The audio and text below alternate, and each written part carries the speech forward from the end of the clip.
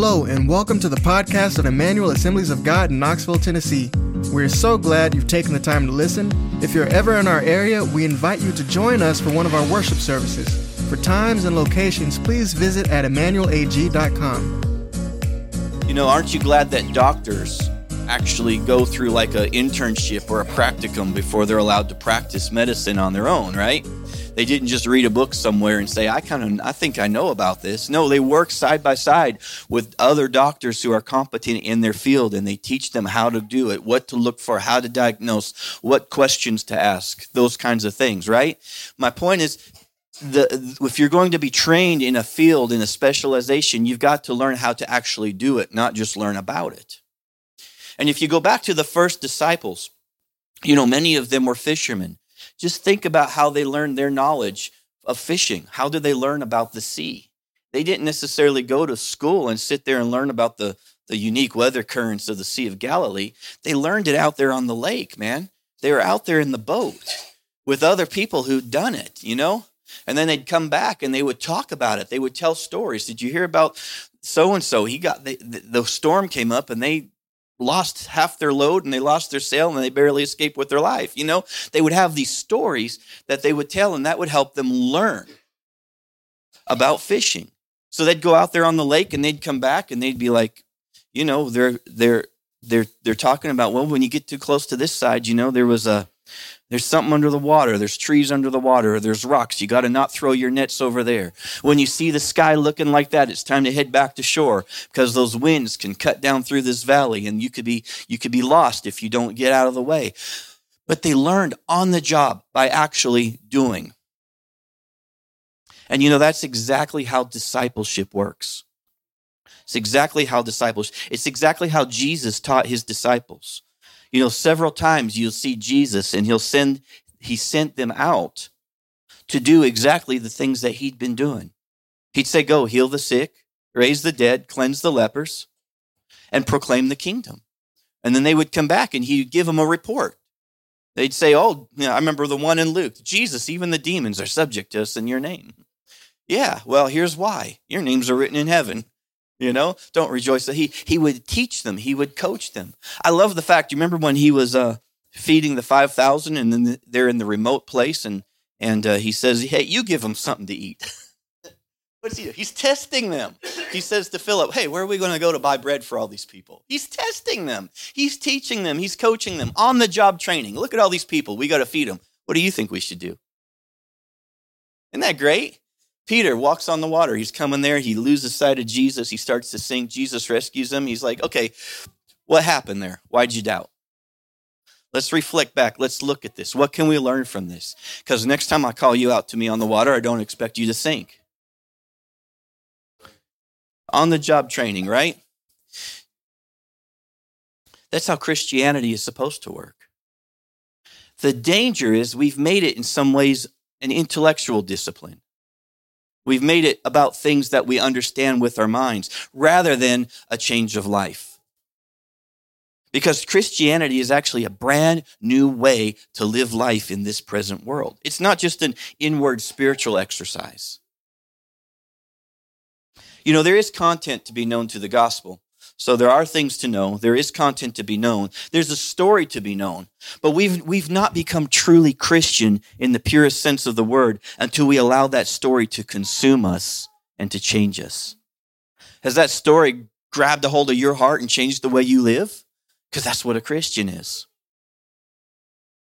The Bible speaks about renewing the mind in Romans chapter 12, 1 and 2. Many of you know the verse. I want to go ahead and put it on the screens. I'd like to read that. Romans chapter 12, verse 1. I appeal to you, therefore, brothers, by the mercies of God, to present your bodies as a living sacrifice, holy and acceptable to God, which is your spiritual worship. Next verse. And do not be conformed to this world, but be transformed by the renewal of your mind, that by testing you may discern what is the will of God, that which is good and acceptable and perfect. Verse 1 and 2 are not unrelated ideas. Think about it. Verse 1 tells me that I'm supposed to present my body, my physical body that I live in, as a living sacrifice to God. In fact, it tells me that the most spiritual thing I can do is to offer my physical body to God for his service. That's being spiritual. This is your spiritual act of worship, offering your body to God. But verse 2 tells me how to do it. How do I do it? By renewing my mind. This is the only place in the Bible that it tells you you can transform your life. And it says you do this by renewing your mind. You change the way you think. This is how I can take my ordinary life in this world, in this body, and make it something presentable to God. Isn't that amazing? I could take my ordinary life in the flesh, and I can make this body something that's worthy of being presented to God. How do you do it? I'd be transformed by the renewing of my mind. Come on, the most spiritual person in the room is the doer of the word. Think about it. Not the one who prays the most, not the one who cries the most, not the one who worships the best. It's the doer of the word. The doer of the word is the most spiritual person in the room. The CEV says it a little different. It says, don't be like people of this world, but let God change the way you think. Listen, then you will know how to do everything that is good and pleasing to him. Let God change the way you think, then you will know how to do everything that is good and pleasing to him. Come on, I want to know how to do his will. I want to be a doer. I don't want to just have, when people come with problems and ask for prayer and they're seeking for answers, I don't want to just give them ideas. I want to be able to do the same things Jesus did, don't you? Don't you need to do the same things Jesus did in your life?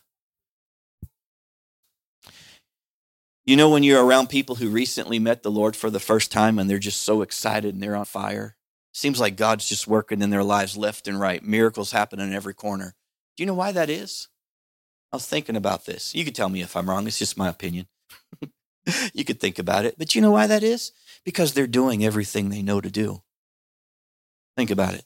They maybe don't know as much as somebody who's walked with the Lord for 30 years or 5 decades, but what they know, they're doing.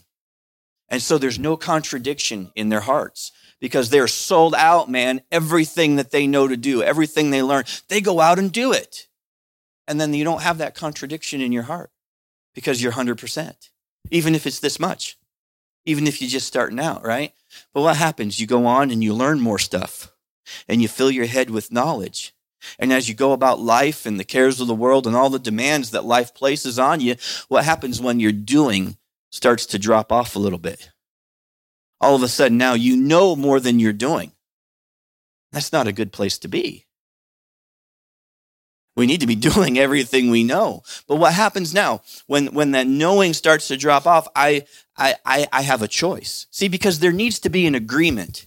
To have a truly renewed mind is to have an agreement. There's a correspondence between what I know and what I do. When I'm doing everything I know, then my mind is renewed. That's what a renewed mind looks like. So when we come to that place where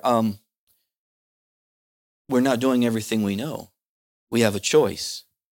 We either have to start to begin to do what we know, or we start coming up with reasons of why we don't have to do it. Why it doesn't apply to me in my unique and extraordinary circumstance, how that verse doesn't apply to me, right? And when I start to do that, what do? I'm living a contradiction because I'm telling you that this word is true and I see that that's what I'm supposed to be doing. But what I'm doing is I'm telling you why it doesn't work for me at that moment.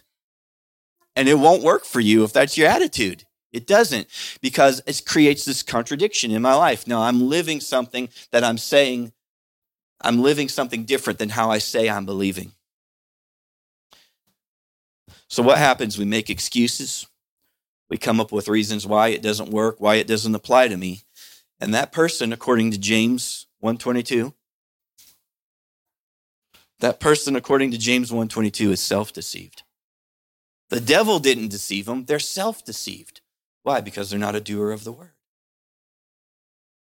James 1:22, be doers of the word and not hearers only, deceiving yourself. It's real simple. Either we're doing the word of God or we're not, right? It's not really something that's a complicated thing. Either we're disciples of Jesus, either we're following the teachings of Jesus, or we're not. But the good news is this, and I want to go to Matthew chapter 11, verse 28, that Jesus actually, he invites us to come to him. He invites us to learn from him personally. Come to me, he says, all who labor and are heavy laden, and I will give you rest.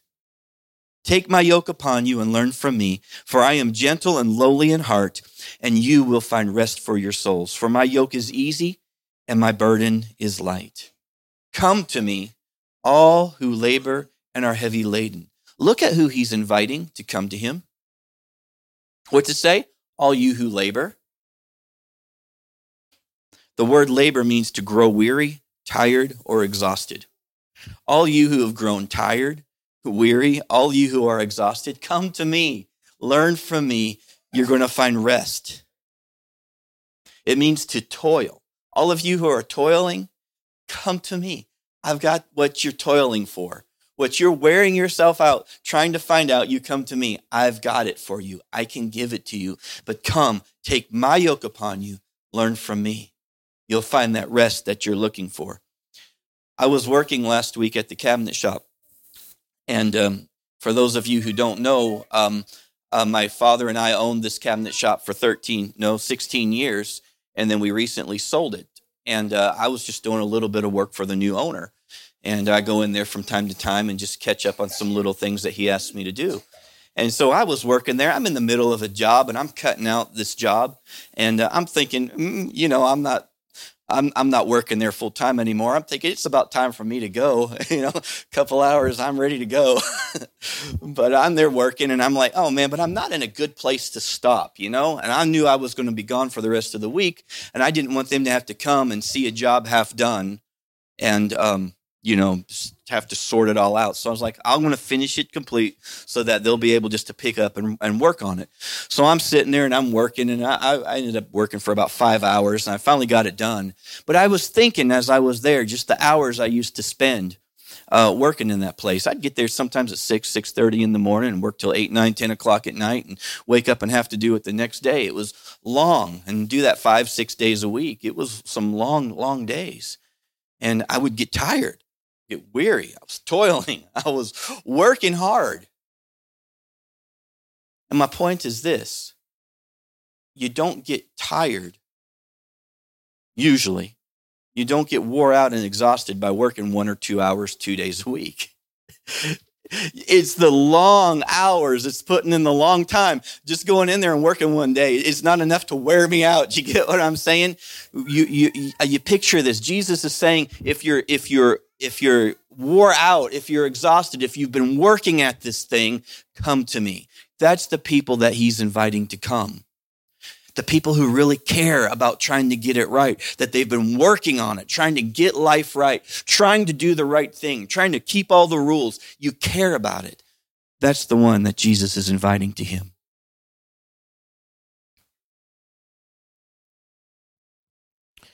Yeah, come to me, he says, all of you who are weary and burdened, and I will give you rest.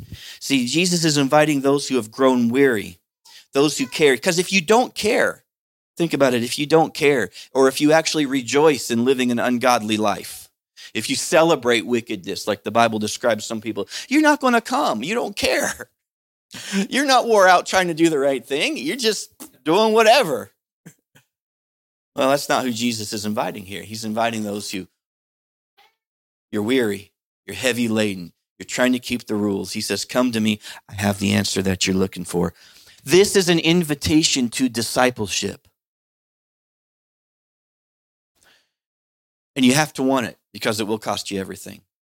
Because he's asking you to yoke up with him, to lay down your life and come into his teaching and take his yoke upon you, to learn from him, to let go of your old way of life, to let go of your old way of doing things and take on his way of doing things going forward. It's a big commitment. And he didn't hesitate when he said it. I like to picture Jesus as somebody who's just real direct, just saying, I see him saying, if it wasn't worth dying for, I wouldn't have asked you to do it. But it's worth it.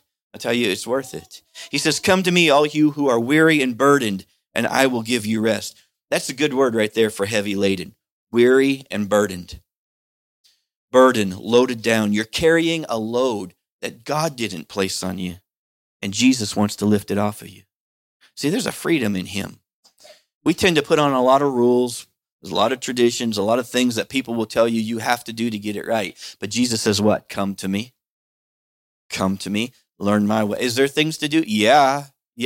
We're not going to just come and do our own thing and pretend like we're yoked up with him, are we? No, if you're yoked up with him, where he goes, you go. What he does, you do.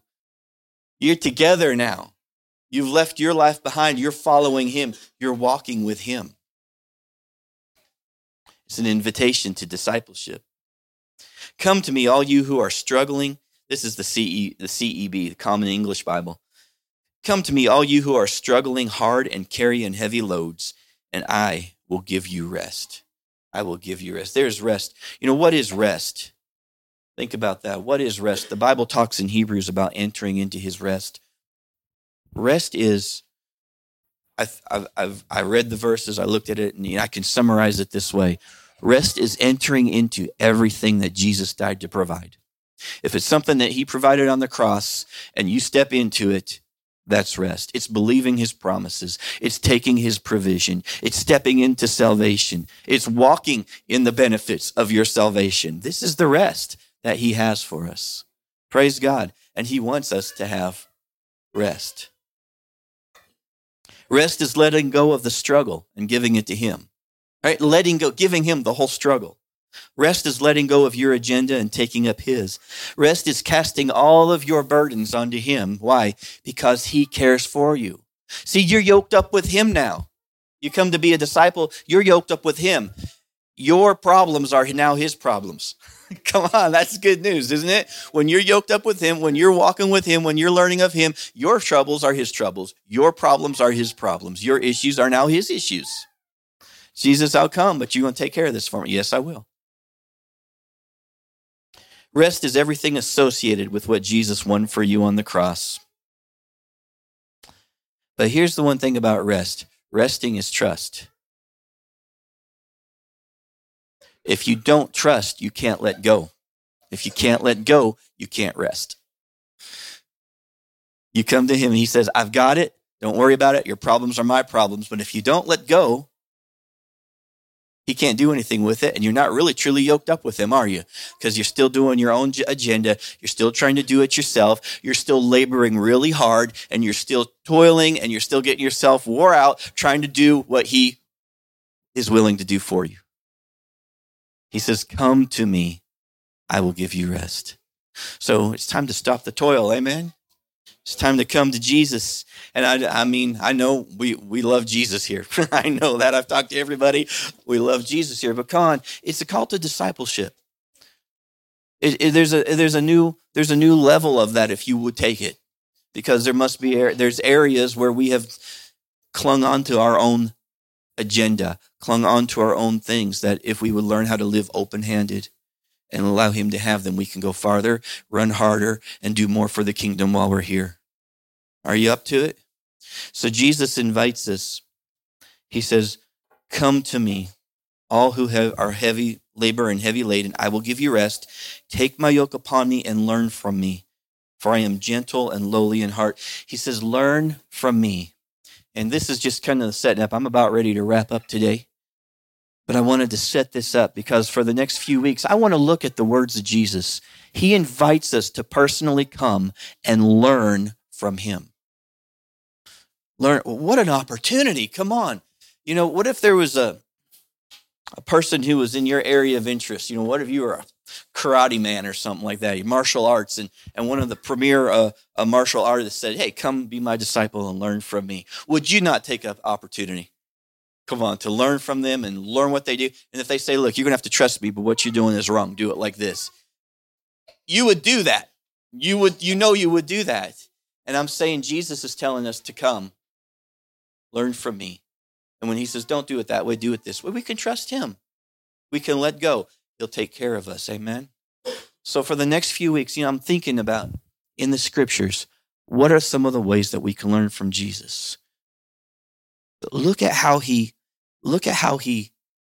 first of all, just his discourses, his words, what he preached.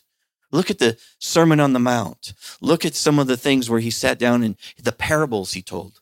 We can learn from him. Look at how he ministered the love of God and healed people. Look at how he did it. He is our example, amen?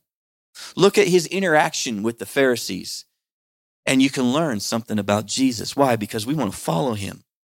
And to be renewed, to be a disciple of Jesus, you have to hear his words and you have to do his words. You have to hear. First, you have to hear. There's things to know about Jesus. My people are destroyed for lack of knowledge. We have to know what Jesus said. We have to know what Jesus did. There are a lot of people out there who will tell you what they think they know about Jesus. But we have a really good source material right here. We can look in the scripture, spend time with Jesus every day, and see what he did. The Holy Spirit recorded these. You know, Jesus did so much, the Bible says, that if you were to write them all down, the world wouldn't contain the books. But the Holy Spirit selected specific events to put in this book so that we, years later, could be a disciple of Jesus, that we could see what Jesus did, that we could spend time with Jesus, that we could learn from him. And I just want to invite you on this journey to deepen our discipleship, to look at some of the teachings of Jesus over the next few weeks and learn from him. And just be honest. Am I doing that? Am I not? No condemnation.